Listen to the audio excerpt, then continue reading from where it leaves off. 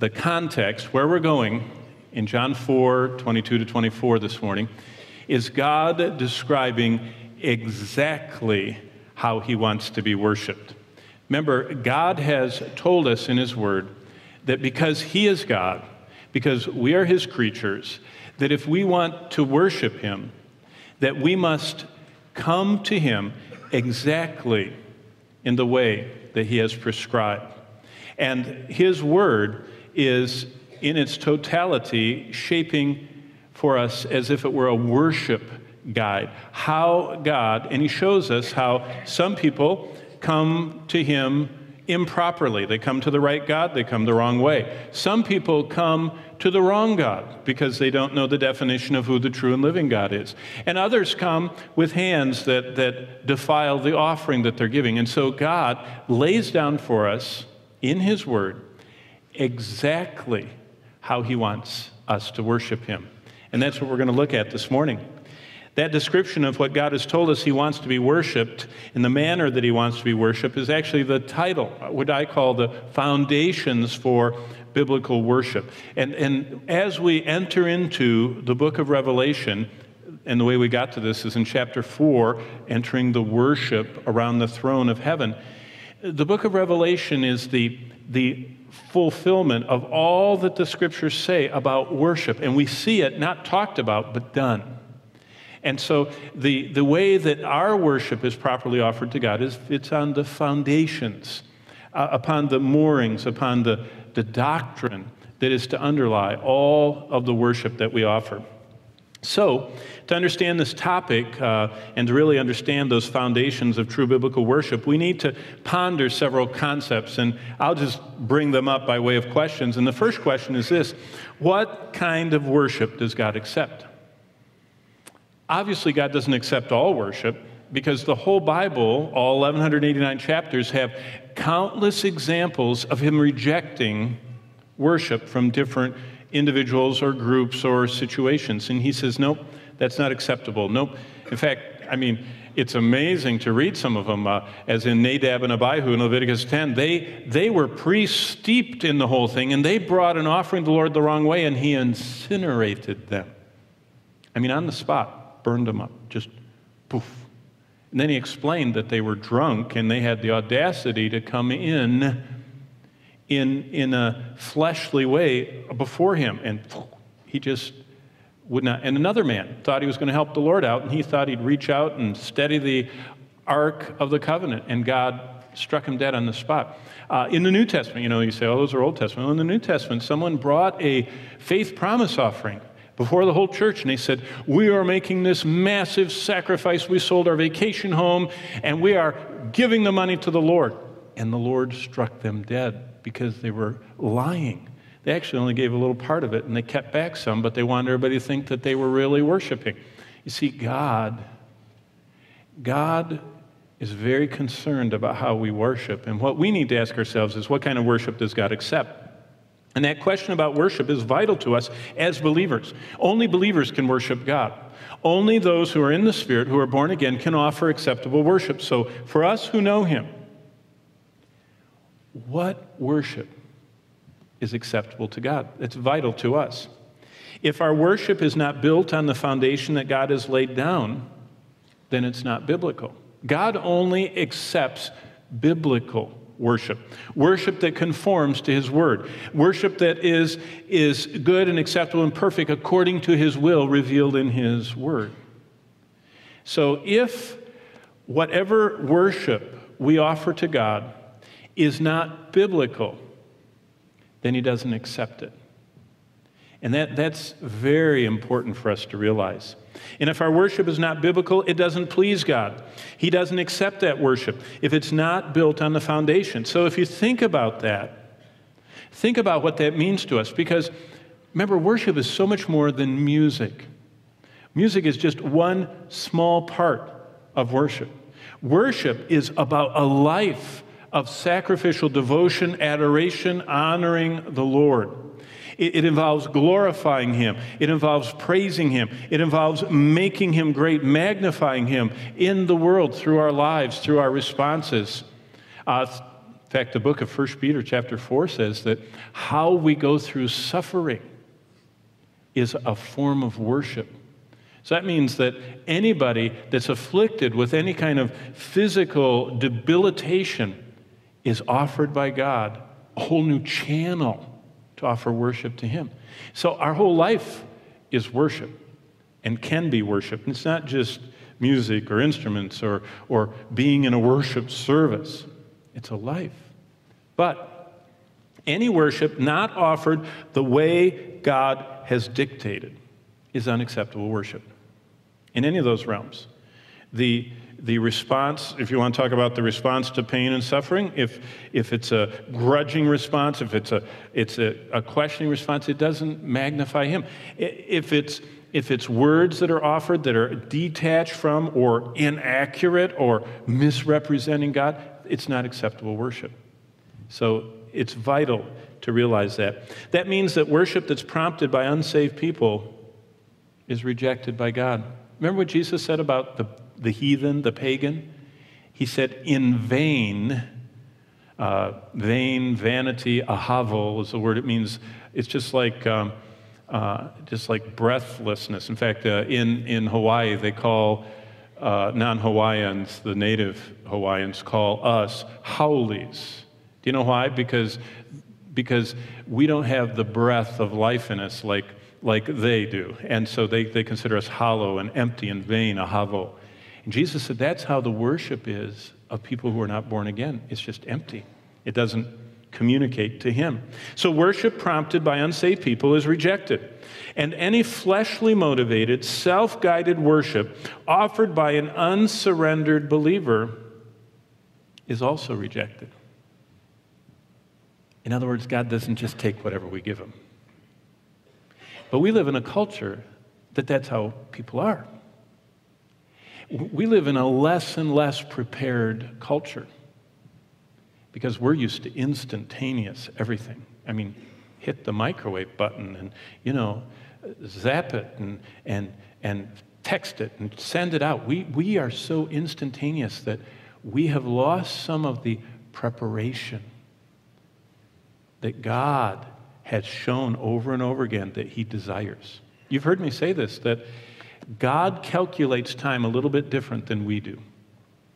God, when He talks about humans and our time, God describes it as, and the evening and the morning were a day.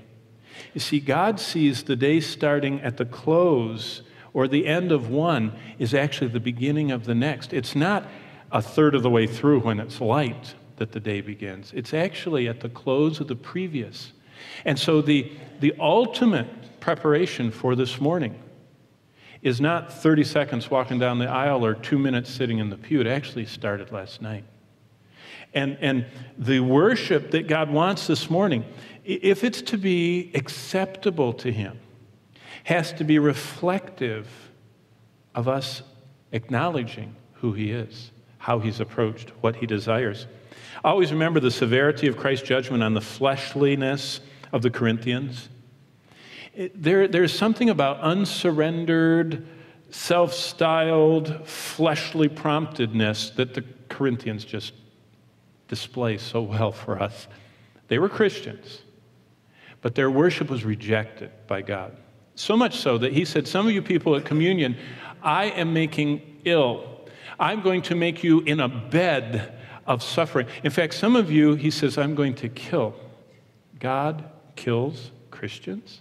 Yeah, it says that. 1 Corinthians 11 says that in 1 John 5, says that in Revelation 2. God will not allow a Christian to operate in a born-again Christian, a genuine saved Christian. He will not allow them to operate in a prolonged way like they're unsaved, denying by their lifestyle the one that saved them. And so He says, I don't want any self-guided, fleshly motivated, unsurrendered believers worshiping because I reject it. So what He wants us to do is surrender, yield, allow Him to transform us and to prepare us to come before Him. Worship is acceptable to God, and we must think about what makes it acceptable to Him as we offer our adoration and our honor. In fact, God spends so much time in his word describing the offers that come before him. And he talked about them in one passage. He said that we're to have clean hands holding the offering and a pure heart motivating the offering. And that idea of having something that's offered to us that's clean and pure, I mean, you think about that all the time. Have you ever been somewhere eating and your food is brought and there's this hair trailing off out of the food, off over the edge of the plate? I mean, what do you instantly do? Go, oh, I can't wait to see what flavor that hair is, No, you discreetly, or some people indiscreetly, just say, I'm sorry, Could you bring me another portion, preferably not from that part of the pan, And how about if you're served a drink and you just can see grease and lipstick and everything all the way around. It's an unwashed, greasy cup. You go, no thanks. You walk in, you're watching food being prepared, and the raw ingredients are on some filthy counter, and you just see that it's totally, going to make you ill by all the germs and everything.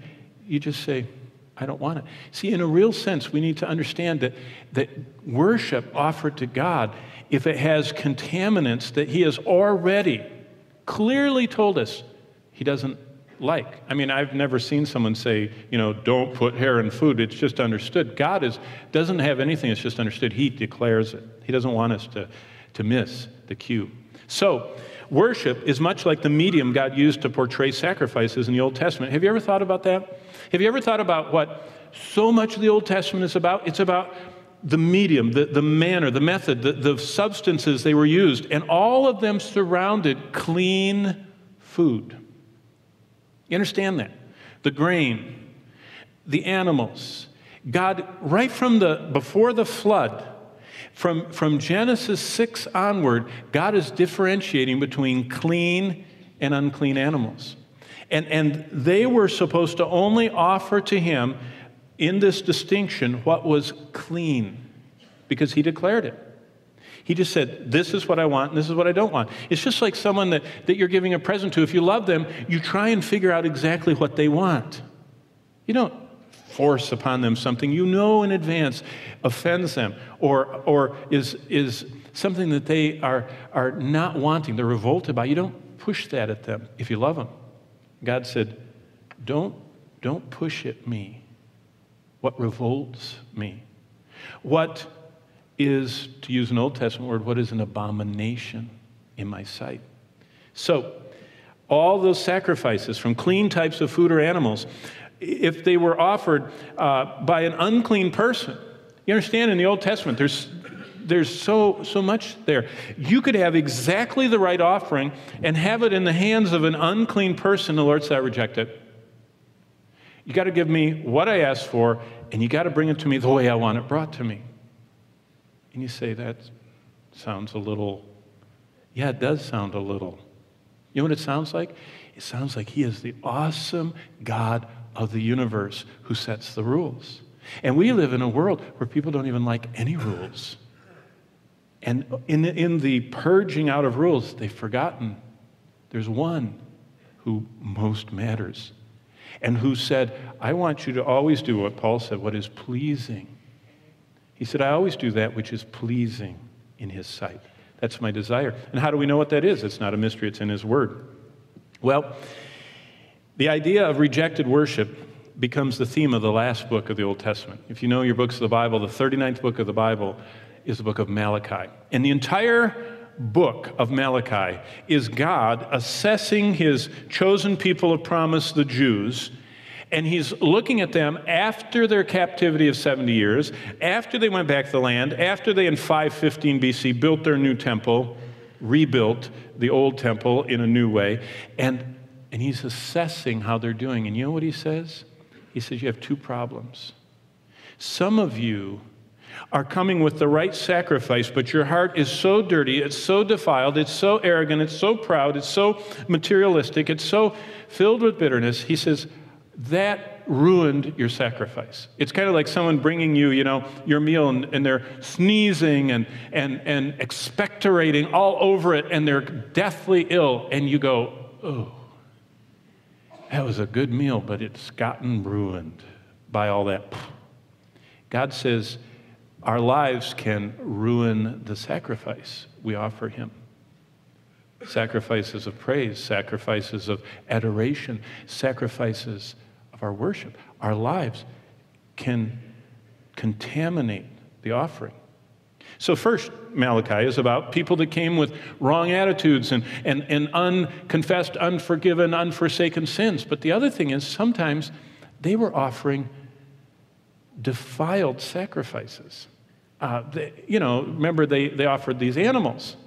What we would say in modern lingo is that you could only offer to God prime, grade A meat. And they were saying, well, as long as we got to kill it anyway, why don't we get an animal that's on its last leg? That always reminds me of a story. When we lived in Oklahoma, we wanted to raise a cow, and so my boys. And so one of the ranchers there said, oh, man, I'll take you to the livestock auction. It's just across the corner of the state corners in Kansas. So it's something my kids have never stopped talking about. And so this cowboy and his hat and boots and everything and his pickup rode him up there, and they got out in the arena, and they started bringing in these beautiful, Barzonas and Black Anguses and all of these beautiful cows. And the kids would notice, and all of a sudden, a cow would come, and it'd only have 3 legs, and it would just come in on 3 legs, and one eye would be white, blinded, and its ear would be missing, and it'd go like this.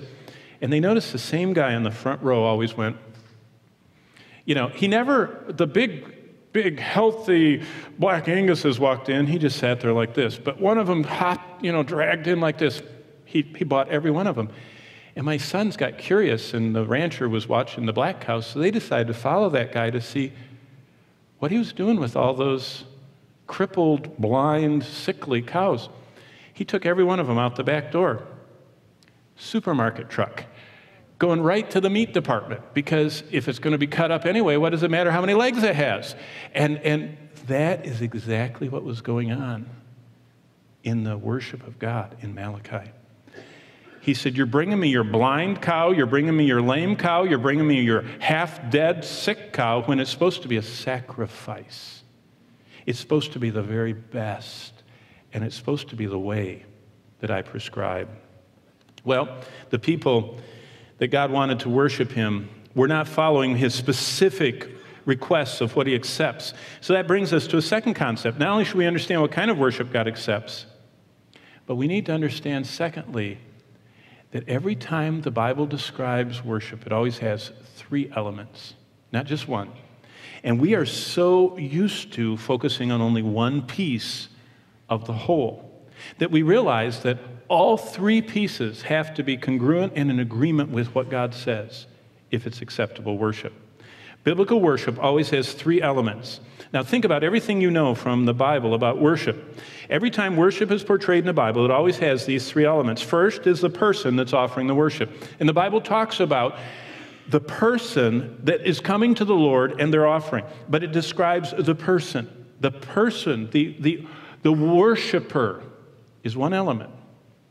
And you can't have worship that is acceptable to God if the worshiper is not coming in an acceptable way. Secondly, is the offering that they're bringing. And God describes completely. I've already talked about it. He wanted the best. He wanted the ones that were flawless, that could be inspected and weren't sickly and everything else. He wanted that. He wanted something that was a sacrifice. And that's the second element, the offering that they were bringing. And then thirdly, the one that they're giving the offering to. You don't offer worship to a false god. You don't offer worship to a human leader or something. All acceptable worship is only directed toward God.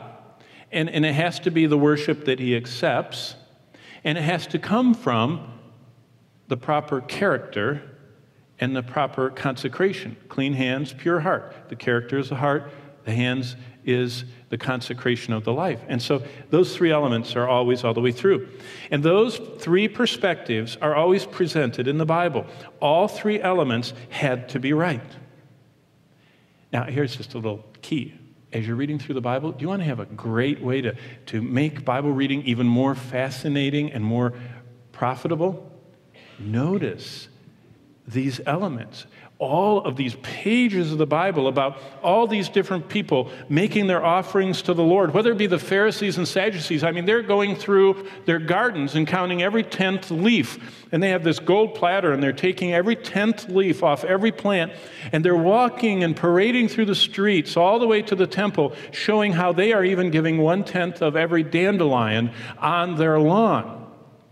And the Lord says, that is really a wonderful offering, but the hand that's holding it and the heart attached to that hand is like the rotting corpses of a tomb.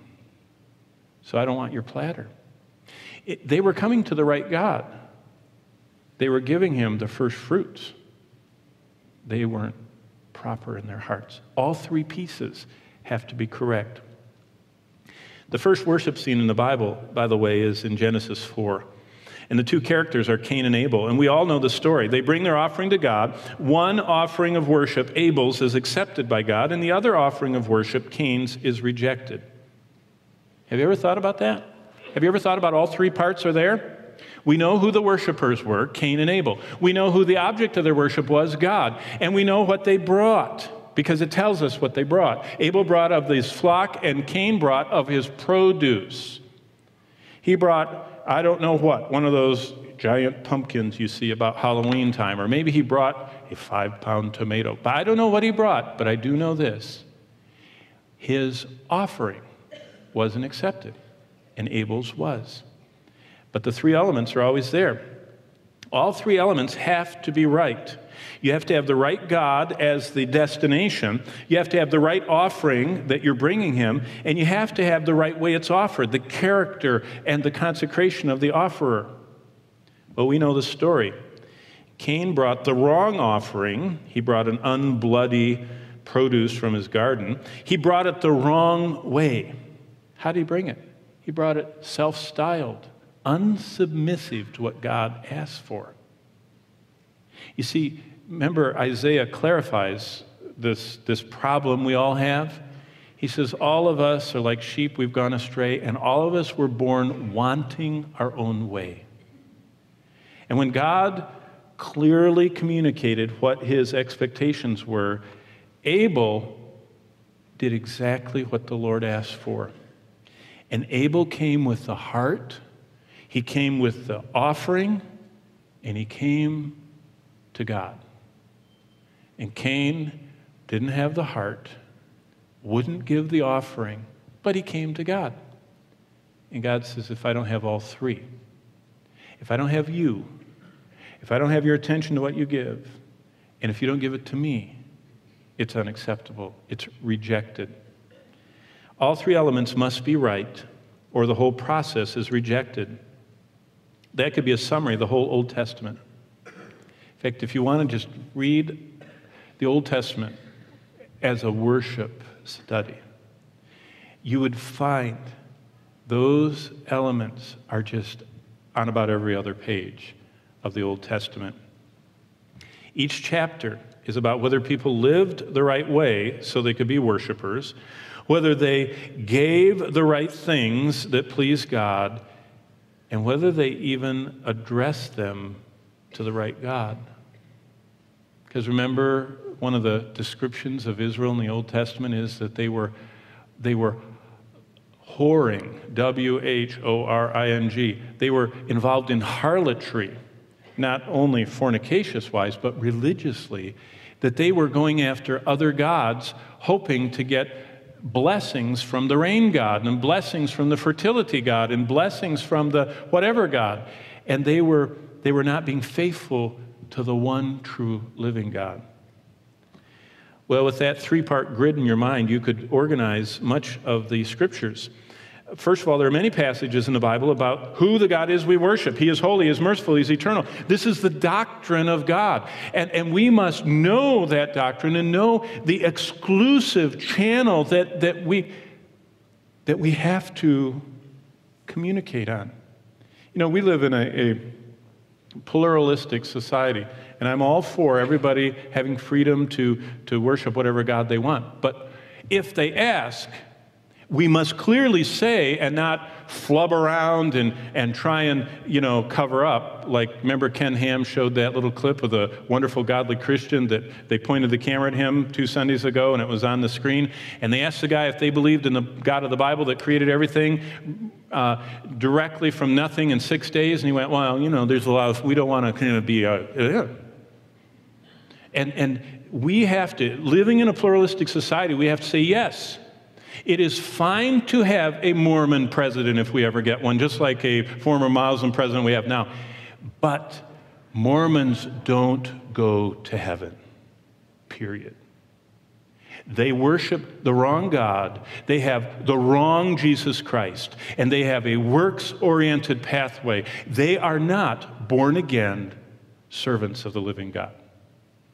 And if they ask, you have to say, now, you can go to any church you want, but there's only one way to God. There's only one name. There's only one representation of the infinite God, and it's Jesus Christ. And that's what is the reason that we're going to be excluded soon. I was thinking about that. I went to Speedway, and I poked in my credit card, and it went, I looked at it, so I turned around, it's rejected. So I got on the phone. I said, what are you doing to me, Citibank? And they said, did you just buy all this stuff we saw here in Spain? Are you on vacation in Barcelona? I said, no, I'm not in Barcelona. I'm in Lawton. And they said, Lawton, Spain? I said, no. And they said, then somebody has your card, and that's why it won't work at Speedway. And I thought, that's really fun, but what's going to happen when we don't have the little pictures of George Washington anymore, and we only have that? Whoever controls the card will control everything. Food, gas, water. And that's what the Bible says we're headed toward. And the people that say what I just said, that there's only one name under heaven given among men whereby you must be saved, their card's going to be turned off because they aren't with the program. They are not following the Antichrist. So be careful what you say because it'll come back to you. That's why I'm glad that we're going to be out of here before he starts executing all the people, but it's going to be bad before he starts all that. So there are passages about doctrine of God we should know. There are passages about what kind of offerings are acceptable to him. Finally, there's much attention to the life of the one who offers to God. How we come, when we come, what preparations are needed, what is a wrong or bad way to come. That's what the whole Bible's about. Let me just give you an example. And in first service, it made people nervous, so I hope you don't get nervous. Did you know there is a huge amount of the Bible that's devoted to how you're supposed to dress when you come before God? Did you know that? I was just one time reading through the Bible. I was studying, trying to find as many truths as I could in Exodus and Leviticus and Numbers. So I decided I would count how many preparation steps there were for a priest on the Day of Atonement. It says he had to come from his home, and when he got to the camp, he had to change his clothes in the camp. But before he changed his clothes, he had to take a bath. And before he took the bath, he had to shave his entire body and wash with this pure temple water. And then he put on layer after layer, and it describes all these layers. And finally, there's something over the top of the layer and something on his head. And then they had to take blood. They had to kill an animal. He's still getting dressed. And they had to take the blood, and they put some here, and they put some on his toe, and they put some on his thumb. And then he had to wash that off. And then they put a little oil on his head. And I thought, we're not even started here. We're on step 27. And I thought, what is all that about? You know what it's about? God says, anybody that comes before me has to be pure, has to be holy, has to be reverent. And there was this big guardrail and said, don't approach the Lord in an irreverent, unholy, immodest, impure way. When they did, things happened. And that's why the book of Hebrews says that our God is a consuming fire, and that we are supposed to realize that only those who follow after holiness will ever see him and dwell in his presence. Does that mean we're perfect? No. But like last Sunday night at communion, remember, communion is probably the highest form of worship that we have, because not only are we worshiping God, we're worshiping like they are around the throne. We're singing and praising and rejoicing and rehearsing his redemption of us from sin. Communion is probably the ultimate of all the worship services. And so to prepare for that, last Sunday night I was talking about the fact that there's the look back at the cross, the look up at Christ's return. But Paul says before we partake, there's the inward look. And what we look for is to see if there's any sin that we've allowed a little place to live in our life. And we're it's in a closet. And we keep the closet shut, and we stand in front of the closet and say, Lord, clean everything, but you can't clean in the closet. You can have you cannot, no. And we aid and abet and nurture and feed and put up with and tolerate sin. That's called unconfessed, unforsaken sin. The Lord says, when you do that, you aren't approaching me in the right way. Well, most of Exodus, Leviticus, and Numbers are about the worship from these three angles, about who it is we worship, who we're supposed to be, and what he wants. Now, let's fast forward to the most important verse, which we're going to in John chapter 4. You wonder when we'd get there. Before we read it, I want to show you what we're looking for in it.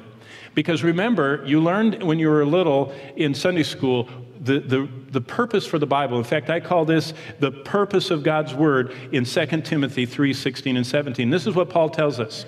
God's Word is inspired. All Scripture is given by inspiration of God. So it's like no other book in the world. It's divinely breathed out.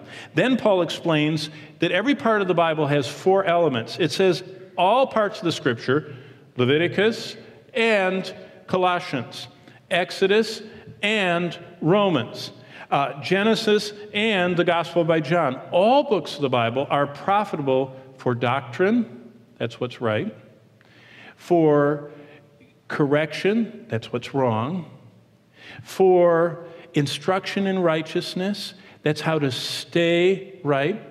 And then he adds that little reproof in there for whenever we aren't doing what God wants, how to see that we're wrong. So he instructs us in the purpose of God's Word. The doctrine, what God says is right. And then, if we're not doing right, his correction or his reproof. And then his instruction in how to continue a life that's right. And his telling us how we can correct anything that's incorrect in our life. So let me overlay that into what we're going to read. Using 2 Timothy 3, the doctrine about true biblical worship, when we read chapter 4 of John, it's going to tell us what God has taught us in his Word is right about the way we worship. So we should want to know the doctrine. What's the right way to worship God? Not any way, not self-styled, not freewheeling, the right way. And God exactly tells us that. Secondly, reproof. 2 Timothy 3:16 says reproof about true biblical worship is what God has taught us already in his Word is the wrong way to worship. Did you know God's already illustrated all the wrong ways to worship? And we should know what they are, and we should see them coming. And we should avoid them like you avoid the place that food is defiled and makes you sick. That's the reproof. The correction about true biblical worship, as we read John 4:24, is what God has taught us in his Word is the way to get right.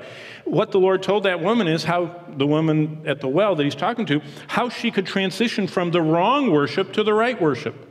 How to get right in your worship. Because all of us are going to be from time to time slipping away from what pleases God and the Word of God. That's why the more we're in this book and the more we sense the mind of God in every issue, the more we are aware that, Lord, I'm so sorry. That part of my life, as I read your Word, I understand that is not fully under your control. It's out of control. I surrender that to you. And that's what the whole concept of correction and then instruction in righteousness is what God has taught in his Word as a way to stay right in our worship. So since worship is so important to God, We need to come before him, especially in this text, and say, Lord, I know there's 3 parts. I know that your word is going to instruct me what is right about me as a worshiper, what you want me to look like if I'm going to worship you. Then you've instructed me what forms of worship are acceptable to you, and then you've told me where that worship is to be directed. So as I read this, you're going to look for 3 things. You're going to look for, number 1, the worshiper. Who can worship God and how they prepare to do so? This is the one who's doing the offering. Then you look for their worship. What worship God desires, what he is seeking, what he accepts, what worship God is pleased by. That's the offering that we give. And then finally, I call it the worshiped. It's God. He's the object of our worship. And God is the receiver of our worship. And there's only one God that we can worship. And we have to worship him as the God revealed in his word, not as the, so we don't offend anybody, but him. And so he's very defined. And there are these passages, starting with John 4:22, that frame for us the doctrine of worship. So with that in mind, John 4:22, let's stand. We're finally at that point. Now the message is beginning. I told him in first service, you're going to have something like Ezra. Do you remember when Ezra spoke in Jerusalem? He spoke for 7 or 8 hours. And it started raining. They didn't have the Weather Channel, and they hadn't checked. And it was an outdoor service. And you know what it says? The people all stood there in the rain and just listened to him, explaining the Bible to them, hour after hour. I thought about that this week. I was going by a soccer game, and I noticed that the stands were filled with people, and they all had ponchos, rain slickers, umbrellas. Nobody left because they were devoted to that. And I thought, wow, what if we had an open-door service, open air service, and it started raining? What would happen? That's our culture. And God says, I want you to realize how important worship is to me and devote yourself. So let's read it, verse 22. Jesus says in John 4:22, he's talking to the woman at the well. He took a little byway through Sychar. And he says to that woman, you worship what you do not know. We know what we worship, for salvation is of the Jews. Now look up for just a second. I'll say that was the most culturally insensitive thing Jesus could have said. She's a Samaritan. Samaritans hated the Jews. The Jews hated the Samaritans. The Jews were purebred.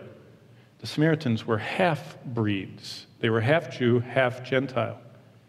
And so they were looked down on as lesser by the Jews. And Jesus just pokes that sore pokes right into it. And he just flatly says the truth. He says, you know what? What you're doing isn't right. What the Jews... Salvation is of the Jews. They have the oracles of God, and you ought to change and go their way, which is very offensive and very confrontive, but that's how Jesus was. Now look at verse 23. But, see, he always gives hope. He's after this woman. He went to the well because he was after her, and he wanted to confront her with her sin and her error and her misdirected and misfocused worship and on the wrong everything. But now in verse 23, look what he says. But the hour is coming, and now is, when true worshipers will worship the Father in spirit and in truth. For the Father is seeking such to worship him. And he looks at her. And he waited. And you know what? The Lord was at work in her heart. You know the end of the story. But then look at, where we're going, verse 24. And I'm going to show you the 3 elements. It's every time worship's talked about, all 3 are there. Number 1, God is spirit. That's who we worship. The God who is spirit, who is invisible, but he's represented, his exact representation is Jesus Christ. Number 1, that's the one we worship. Number 2, look at the verse, and those who worship him. That's the worshiper, the second element. The target, the giver is the worshiper. Now look at what it is we give. Those who worship him and here's the worship God accepts, must worship in spirit. They have to be born again. They have to be possessors of the Holy Spirit. They have to be indwelt as a spirit, indwelt, born again temple of God. So they have to be in spirit. But look, it doesn't end there. Look at verse 24. And truth. It has to be, Jesus said, I am the Word of God. I am the way to God. I am the truth. And it's right here. God says, this is your way. I have told you how you can worship me. Wow. The essence of worship. Let's bow before the Lord in prayer. Father, this morning, in these few moments that we have before we go, I pray that you would imprint upon our hearts the truth of how you exactly want us to worship you. In the name of Jesus, we pray. Amen. You may be seated for 8 more minutes, okay? Here we go. Turn in your Bibles from John to Romans, because what we find is that the Scriptures build upon themselves, and Paul is alluding to what Jesus said as he defines worship even more completely. And this is our introduction, Lord willing, for next week. Because Jesus explains in John 4 that true biblical worship is only offered by born-again people, those who are in the Spirit, who follow God's Word. They're in truth. But now look at Romans 12, 1 and 2. Here's what we find. True biblical worship in Romans 12 can only be offered not just by a believer, but the character and consecration of the believer totally impact whether they can offer acceptable worship. Do you understand? That's what Romans 12 is not merely for middle school kids at campfires on youth retreats. It's not just for sometime, I did that. It's a lifestyle that assures us that whenever we worship God, in song, in group at communion, in private, through our suffering, in our deeds, that our worship is accepted. So what does it say? Romans 12, 1 and 2. It says, true biblical worship can only be offered by a surrendered believer. You know, when I did the 12 by 12, the little devotional class we had, and I summarized, that's what you do. You summarize it and find the lessons and then apply it. That was the summary. I just read it to you. Biblical worship, true biblical worship can only be offered by surrendered believers. Now look at the words. Same 3 elements. I beseech you, therefore, brethren, by the mercies of God, that you. What is that? That's the worshiper. That's Paul describing who it is that worships. It's a brethren. It's a brother in Christ. It's a born-again person. It's someone that's experienced what verse 1 says, the mercies of God. But what else does it say? It says that you present your bodies a living sacrifice, holy, acceptable to God. He goes from the worshiper to the one getting the worship. And he said the only way the worshiper can give acceptable, notice what it says. What is that good and acceptable to God? Worship. You say, where's worship? Well, it's the reasonable service. That's the word latereo. That means the offering. You might have it. It's our true offering of worship. But what's it saying? It's saying that if we have not surrendered ourselves like a sacrifice, what does it mean to surrender like a sacrifice? That's why reading the Old Testament is so interesting. Did you know that those people could bring anything they wanted to sacrifice the Lord, and they brought it up to the temple, and the priests stopped them? Do you know who the priests were? They were the health inspectors. They were the animal inspectors. They were the house inspectors. They were in charge of telling people what God expected and telling them whether they matched that or not. And so the priest, you'd bring up your animal, and the priest would take it, and he would lift its ear, and he'd look inside, and he'd open its mouth and look at its teeth and its mouth, and he would feel it all over to see if it had scabs, if it had sores, if it had any broken or missing or deformed parts. He looked if it was healthy, vibrant. One of those 3-legged blind cows at the auction would not have been accepted, would have been rejected. Now look back at this, what Paul's saying. I want you, because of your merciful God that has paid the ultimate price, the sacrifice of Christ for you to be saved, I want you to give back to him your body, your life. Make it a living sacrifice. Come and make sure that your life is holy and acceptable to him so you can offer reasonable, acceptable worship. Now, what's the danger? It's in verse 2. Do not be conformed to this world. Now we're getting back to the body, the worshiper.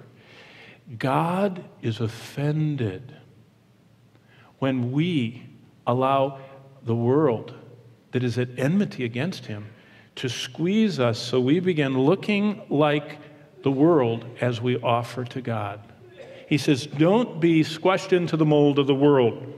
Rather, allow my word to transform and renew your mind. Be transformed by the renewing of your mind so that you can live out, so you can prove what is the good and acceptable and perfect will of God, so that you can offer that good and acceptable and perfect offering to God. How do you do that? By not getting squashed to the world, allowing our mind to not be primarily pickled by the world.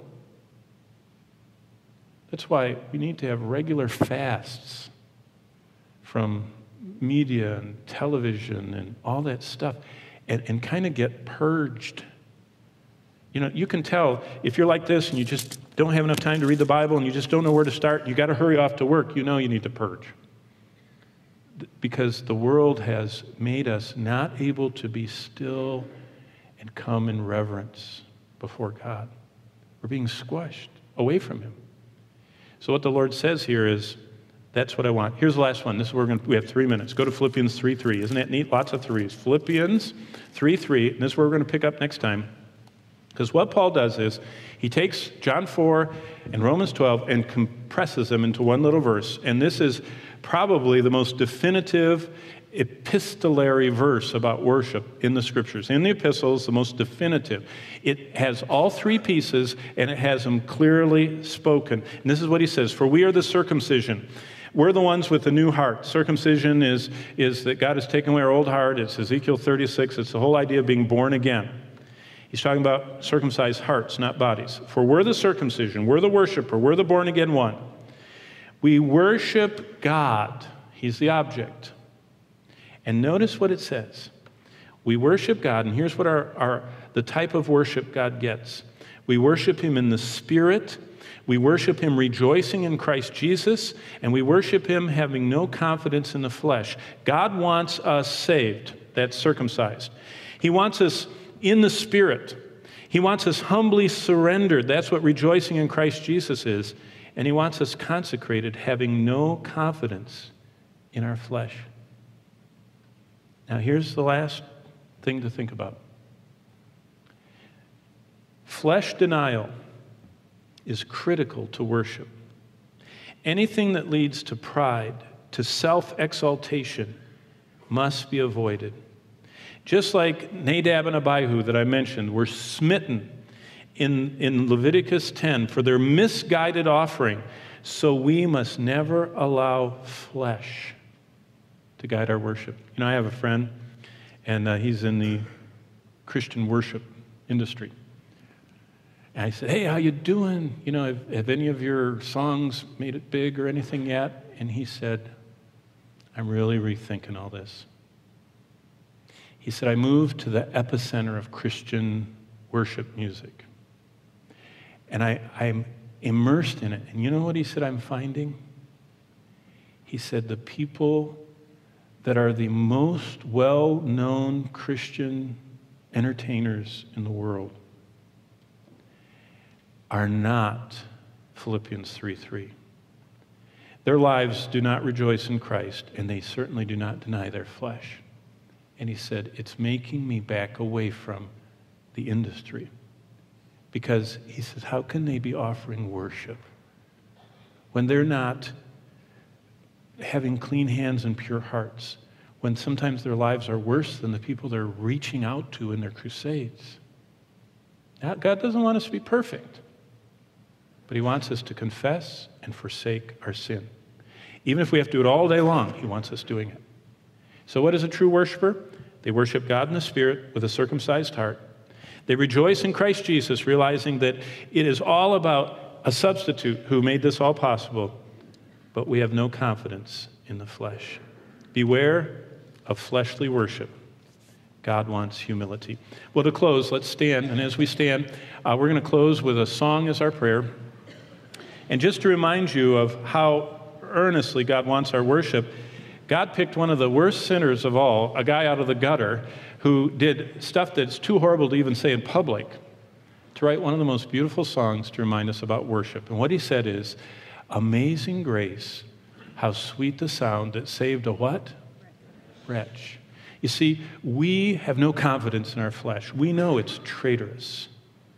And we rejoice in Christ Jesus. So let's close by singing that, and then I'll close in prayer after we sing that. And after that, the elders and Titus 2 women will be here if you want to pray with someone. And I just pray that this will be a renewing of all of our lives to a lifestyle of worship that's acceptable to God. Let's sing to him. Amazing grace, how sweet the sound that saved a wretch like me.